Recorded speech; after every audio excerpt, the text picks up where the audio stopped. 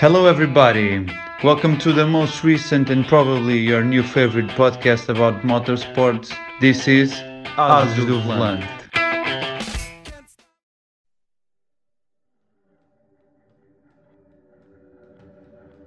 Ases do Volante.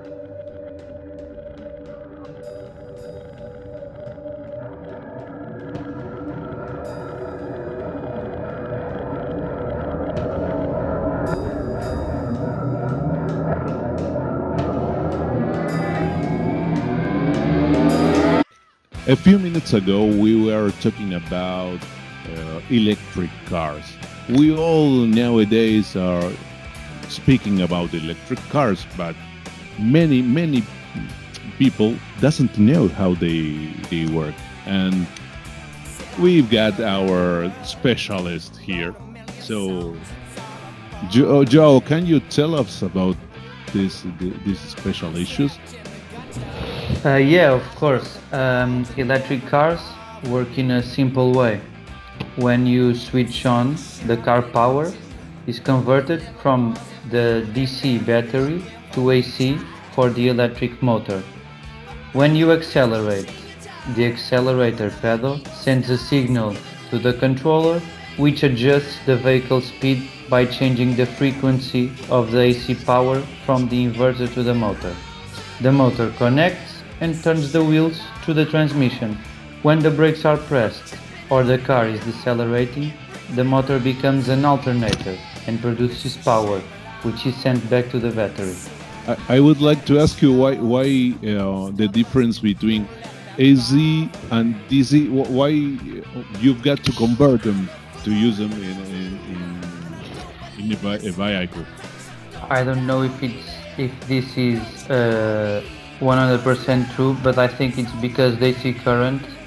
If you would use DC current in the motor, it would eat up much faster, and you couldn't use it as an alternator to recover energy. And what kind of components have an electric car? Speaking in a general way, not very specific, but that we could find in a racing car and in street car, any we could use nowadays. So mainly there are six components: an electric motor, an inverter, a battery charger, a controller, and of course a little external but a charging cable. The electric motor you can find in everything from juicers and toothbrushes, washing machines and dryers to robots. They are familiar, reliable and very durable. Electric vehicle motors use mainly AC power. An inverter is the device that converts the DC power to AC power. The inverter can change the speed at which the motor rotates by adjusting the frequency of the alternating current. It can also increase or decrease the power of the torque of the motor by adjusting the amplitude of the signal. The battery. Every electric vehicle uses a battery to store electrical energy that is ready to use. A battery pack is made up of a number of cells that are grouped into modules. Once the battery has sufficient energy stored, the vehicle is ready to use. Battery technology has improved hugely in recent years. Current electric vehicle batteries are lithium-based and have a very low rate of discharge. This means that an electric vehicle should not lose charge even if it isn't driven for a few days or even weeks. The battery charger converts the AC power available on our electricity network to DC power stored in the battery, because the battery stores in DC, but the motor uses AC. This battery charger controls the voltage level of the battery cells by adjusting the rate of charge. It will also monitor the cell temperatures and control the charge to help keep the battery healthy and not have any system failure or anything of that kind. The controller is like the brain of a vehicle. You can say that is the EQ of a normal vehicle, managing all of its parameters. It controls the rate of charge using information from the battery. It also translates pressure on the accelerator pedal to adjust speed in the motor inverter. And of course, the charging cable is for standard charging, is supplied with the vehicle you usually buy and stored in it. It's used for charging at home or standard public charge points. All these elements working together make an electric car work, but they are introducing these elements at competition. And when you put all this together working in an extreme situation, we haven't seen many failures like in combustion engines. Is it much safer? Is it more reliable an electric car than a traditional motorized vehicle? Yeah, I think that you could say that an electric motor is much more reliable and durable than a combustion engine. But the thing in electric motors is the battery, and in Formula E, principally in Gen 1 cars, you wouldn't see much failures because they were really conservative. They made the switch in the middle of the race. They used many batteries for seasons. So mainly in an electric car, what happens, and you see maybe in the news, is that some cars had an error or a system failure in the battery, and that is the problem. Not the motor, not the inverter, not the controller. Mostly is the battery the problem. When it happens, a problem is the battery, and nowadays they are really expensive, and technology it needs to develop mainly in that area for an electric car to be even more reliable. To increase the speed or to increase the race duration, it would be necessary to have more efficient batteries. Yeah, because they also are heavy, and in a race car, mass is very important. You can say weight is mass. Engineer stuff. Mass is very important, and you see that in Formula 1, where a kilo is very valuable. So batteries also need to develop technologically, but that is happening, and you can see in a colleague of mine that is doing a master thesis in photovoltaic panels. He had to analyze many predictions of developments in battery lives and even photovoltaic panels development, and those predictions are always bad. They always developed more than people predict, so that is a good thing. Over the years this is happening. That is a good thing, and you can also see that by the difference between Gen 1 and Gen 2 cars, where there is more than a double improvement, because the cars in Gen 1 had to they had to swap cars between the race, in the middle of the race, and now they can do the entire race, but also with more power, so it's more than double.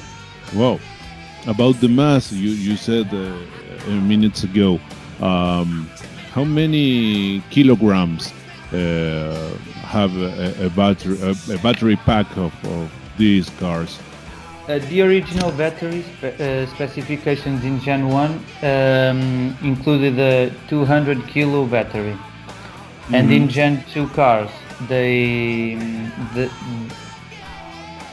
improved the battery, but the mass was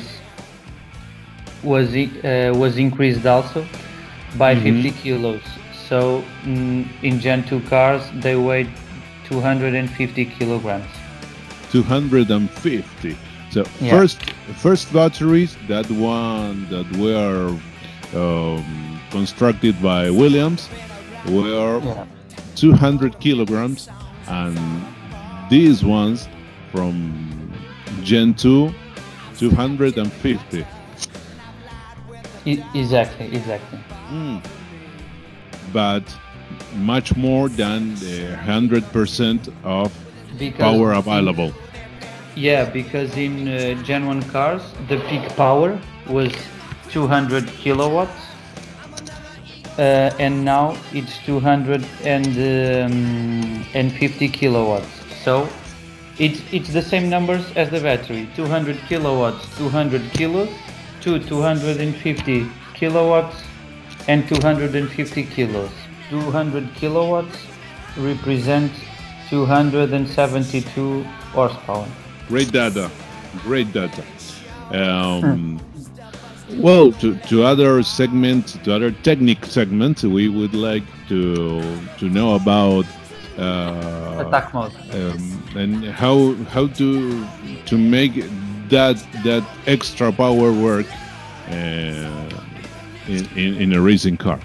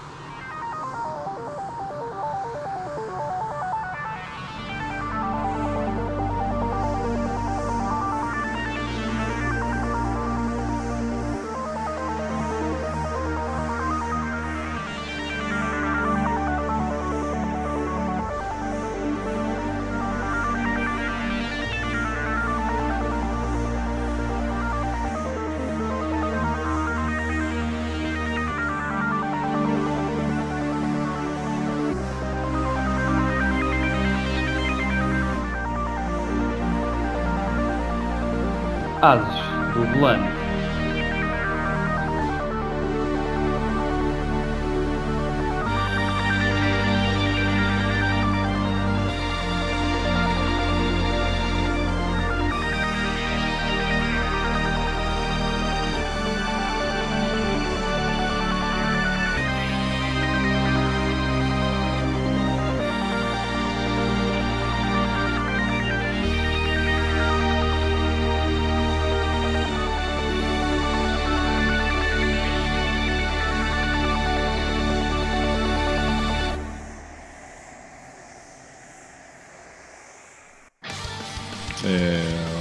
Fan boost and Attack mode.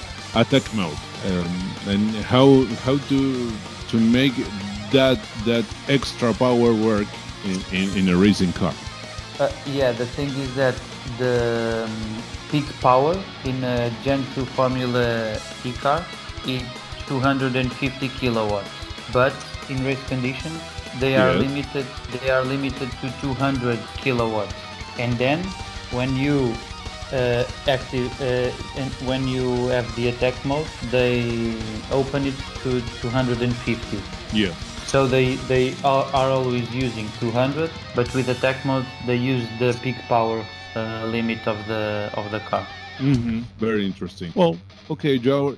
Thank you very much for all this explanation. We'll see what's next. Okay, Joe. Yep. Energy recovery. As you said a few minutes ago, we are not only talking about delivering power in an electric mode, we also talk about recovering energy and put it to work again. That would be really, really difficult. I mean, what can you tell about that special issue? Yeah, that nowadays that is one of the most important things in electric and hybrid vehicles for sure, because batteries are not satisfying maybe some needs. The regeneration of energy is very important, and we have some systems that can do. There is a principal one that is regenerative braking, which both hybrid vehicles like an F1 car and electric vehicles like a Formula E car have. And in a traditional braking system, brake pads produce friction with the brake rotors to slow or stop the vehicle. Additional friction is produced between the slowed wheels and the surface of the road. This friction is what turns the car kinetics energy into it. With regenerative brakes, on the other hand, the system that drives the vehicle does the majority of the braking. When the driver steps on the brake pedal of an electric or hybrid vehicle, these types of brakes put the vehicle's electric motor into reverse mode, causing it to run backwards, thus slowing the car wheels. While running backwards, the motor also acts as an electric generator, producing electricity that's then fed into vehicle batteries. A common mistake is that people think that is the heat energy dissipated by braking that is converted into electricity, when in fact it's kinetic energy that is converted to electricity. I was going to ask if this is what they call brake by wire. No. That's another thing, and I will mention it, but I will not talk about that yet today. I think. Next but you chapter. will see. Keep in touch for next chapter. Stay tuned. These types of brakes work better at certain speeds than at others. In fact, they are most effective in stop-and-go driving situations. However, hybrids and fully electric cars also have friction brakes as a kind of backup system in situations where regenerative braking simply won't supply enough stopping power. In these instances, it's important for drivers to be aware of the fact that the brake pedal might respond differently to pressure. The pedal will sometimes depress farther towards the floor than it normally does, and this sensation can cause momentary panic in drivers. This problem was felt strongly in Gen 1 Formula E cars, and in Gen 2 the system was improved with brake-by-wire, but we will discuss that with more detail in a future episode. Okay. Also, by experience, I can say that this different behavior is real. I drive a hybrid vehicle most of the time, and the braking feeling and sensation is for sure distinct than in a combustion engine vehicle. Yes, we have it is not common in South America to drive a hybrid or an electric car. So it is very interesting to know how does it feel, how braking it feels in this kind of vehicle. Yeah, I can say that for maybe a common user, you wouldn't really feel a difference. Like my mom, when she drives the car, she doesn't feel the difference between driving the hybrid vehicle and the internal combustion engine vehicle. But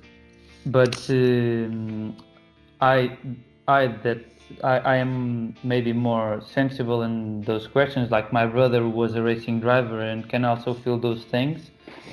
And for sure, you can see a difference in the pedal response. Sometimes when you brake, it is more softer than others, and sometimes it's so much sensible that you, I don't know how to say in English the expression, but you just, it seems like you brake very hard, but you didn't brake hard at all. But the car just stopped instantaneously, almost. Like you pressed the pedal to the maximum and you didn't do that. So it's a little bit different than a normal car where the response is always the same and you can count on that. Maybe that is a technology that needs to be developed, and that's what they did in Gen 2 cars, because in Formula E, because that was one of the major problems where drivers didn't have fully control in braking the zones and spun the cars many times without having faults in that. Okay, Joe. Very, very interesting to hear about this item. Sir, and more information are waiting. Yeah. Is that all? No, it's recovery system. It's another type of... Well, recovery system. It sounds like when you've got a problem with your PC and something appears... But it's recovery system. Heat recovery system. It is very strange to hear about the heat recovery system, because you are not recovering exactly using the temperature. Is that true? In that question, you are right. That is not it. But I think you asked that because of the braking thing. Usually people think that when you brake, the car like recovers energy by the heat dissipated from the brakes, but that isn't true. Just for curiosity, how would you think that you described recovered energy? Like if it was a heat recovery system, you wouldn't have any clue? No. Okay. No, because I think that it would be, how do you say, intuitive. Do you know the word? Intuitive? Yeah. I don't know if it's that. Yeah. That would be by a turbine. Any word is like conductive. When a word indicates that how a system works, it like describing a describing name, describing title. Do you mean anything? Yeah. It is never really entering in any of these recovery systems. Sometimes they mention it, but I think it's more that maybe how do you say it, a wrongful name, because it doesn't really clarify how it's being used. And in regenerative braking, as I said, many people think that is the heat from the heat dissipated from the braking that is used, but that's not the case. It's purely kinetic energy. And even in the heat recovery system, you can see some similarities in the sense of heat as a wrong word. So heat recovery system is used in Formula 1, but not in Formula E. And this happens because it uses the exhaust gases from the internal combustion engine. It doesn't use the heat, it uses the exhaust gases, and that's my main issue with the word. Known in F1 as the MGUH, short for motor generator unit heat, it is a system that can, for now, be found more in racing than in car manufacturing. When present in car manufacturing, it's called heat turbo, but that doesn't appear a lot. And it is connected. Just a question, Joe. So it is similar to a system that uses hybrid cars. No, it recovery Uh-huh. system is not used at all in hybrid cars because they Uh-huh. don't have exhaust gas. No, they have exhaust gases, but this system is too too complex to use in Uh-huh. hybrid vehicles. Mm-hmm. Maybe Mm-hmm. in the future, if technology develops and Mm-hmm. becomes cheaper, and Formula One usually does good that job, does that job in a good way. Maybe Mm-hmm. we can see in cars in the streets, but I can only think of one car that will use the MGUH like it's used in Formula One, and it's the Project One by Mercedes. That is an hypercar, so Mm-hmm. it's not really representative. Okay. It is nevertheless it is very important in F1 cars to reach the thermal efficiencies that nowadays exist. It is very important, and this system it is connected to the turbocharger of the engine between the turbine and the compressor, and captures the heat energy from exhaust gases and turns it into electrical energy by rotating a turbine, which can then be stored for later use. You have the exhaust gases that rotate the turbine of the turbocharger, and then those gases are recovered again to rotate another one that produces electricity.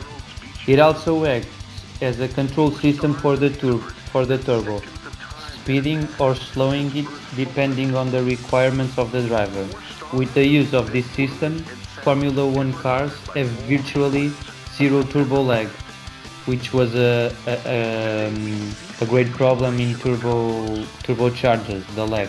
A question for other chapter. I would like to know what is turbo lag, why Oh, okay.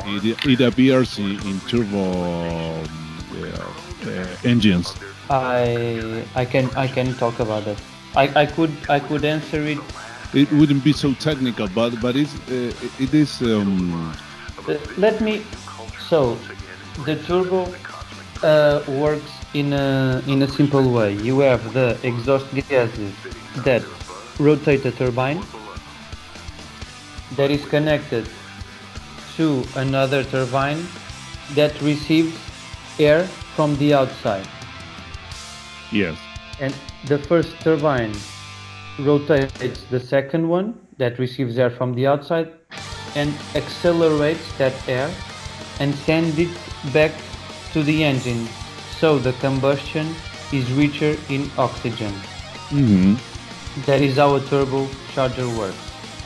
The problem is that when you are not accelerating, or you are decelerating and then you want to accelerate, as the combustion engine is not working at maximum potential or at maximum effort, the exhaust gases are not really relevant as if you were full throttle. So, in the exit of a corner when you accelerate, the turbo isn't receiving exhaust gases and doesn't rotate the second turbine, which accelerates the oxygen to enrich the combustion. Mm-hmm. Only after a little bit of time of full throttle or almost full throttle, you would have those exhaust gases that would make the turbocharger work. That is turbo lag. And how many? I mean, it would be less than a second. What? How many time we are talking about? We are talking about maybe a second, maybe 2 seconds in the first turbos. I don't Oh. really know the time, but if you, I don't know the exact time, but if you play sim games and you play with F1s that have the first turbos, you can really feel that turbo lag. Like you accelerate, nothing happens, and after like 2000 RPMs or 3000 RPMs, Uh-huh.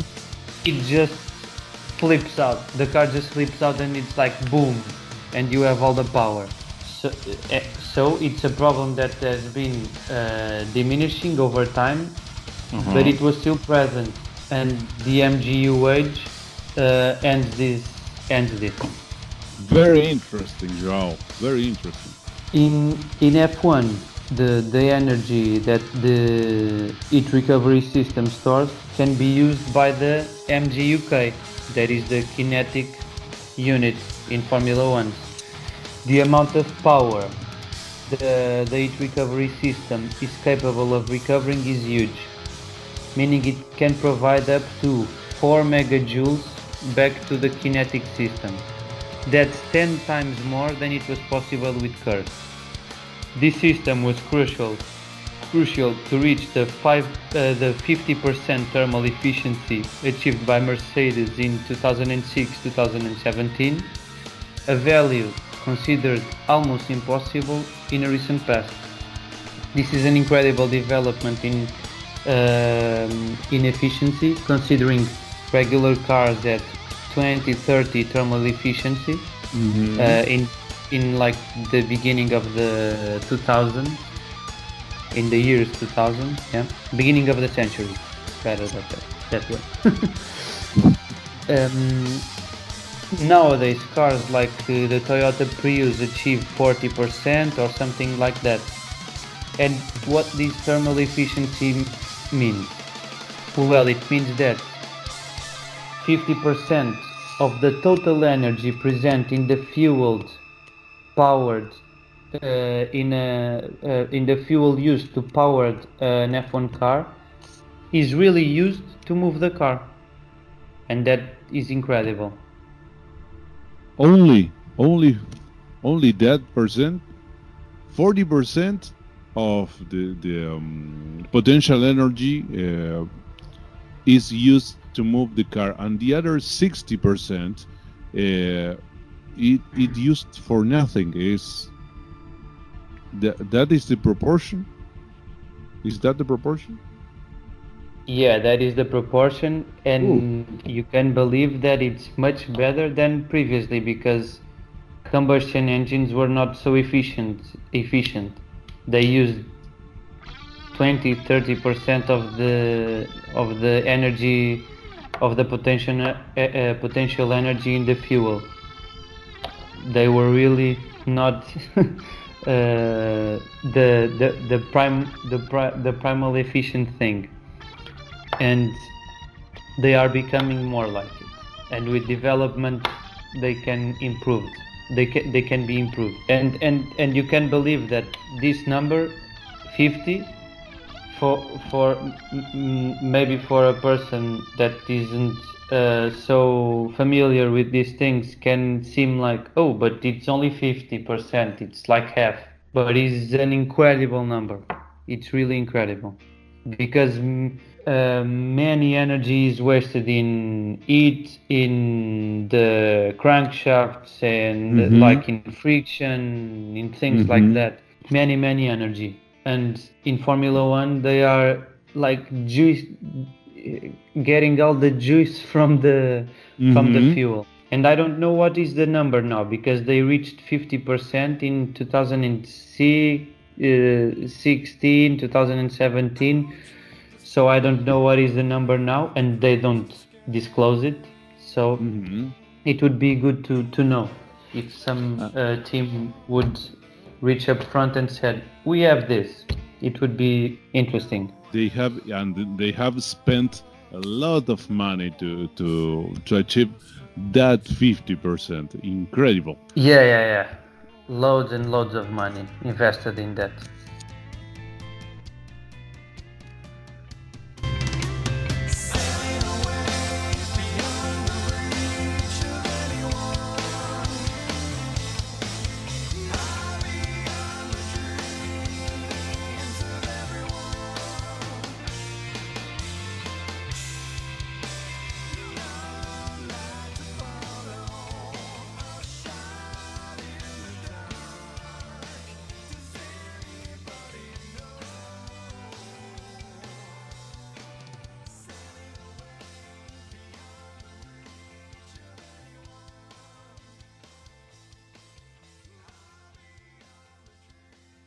Ases do volante.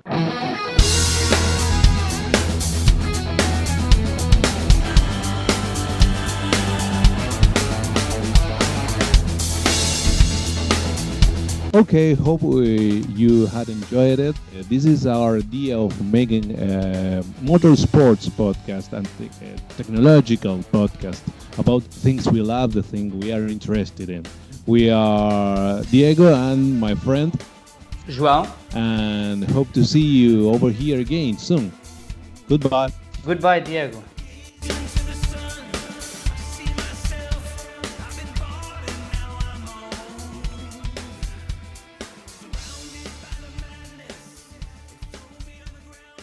The end.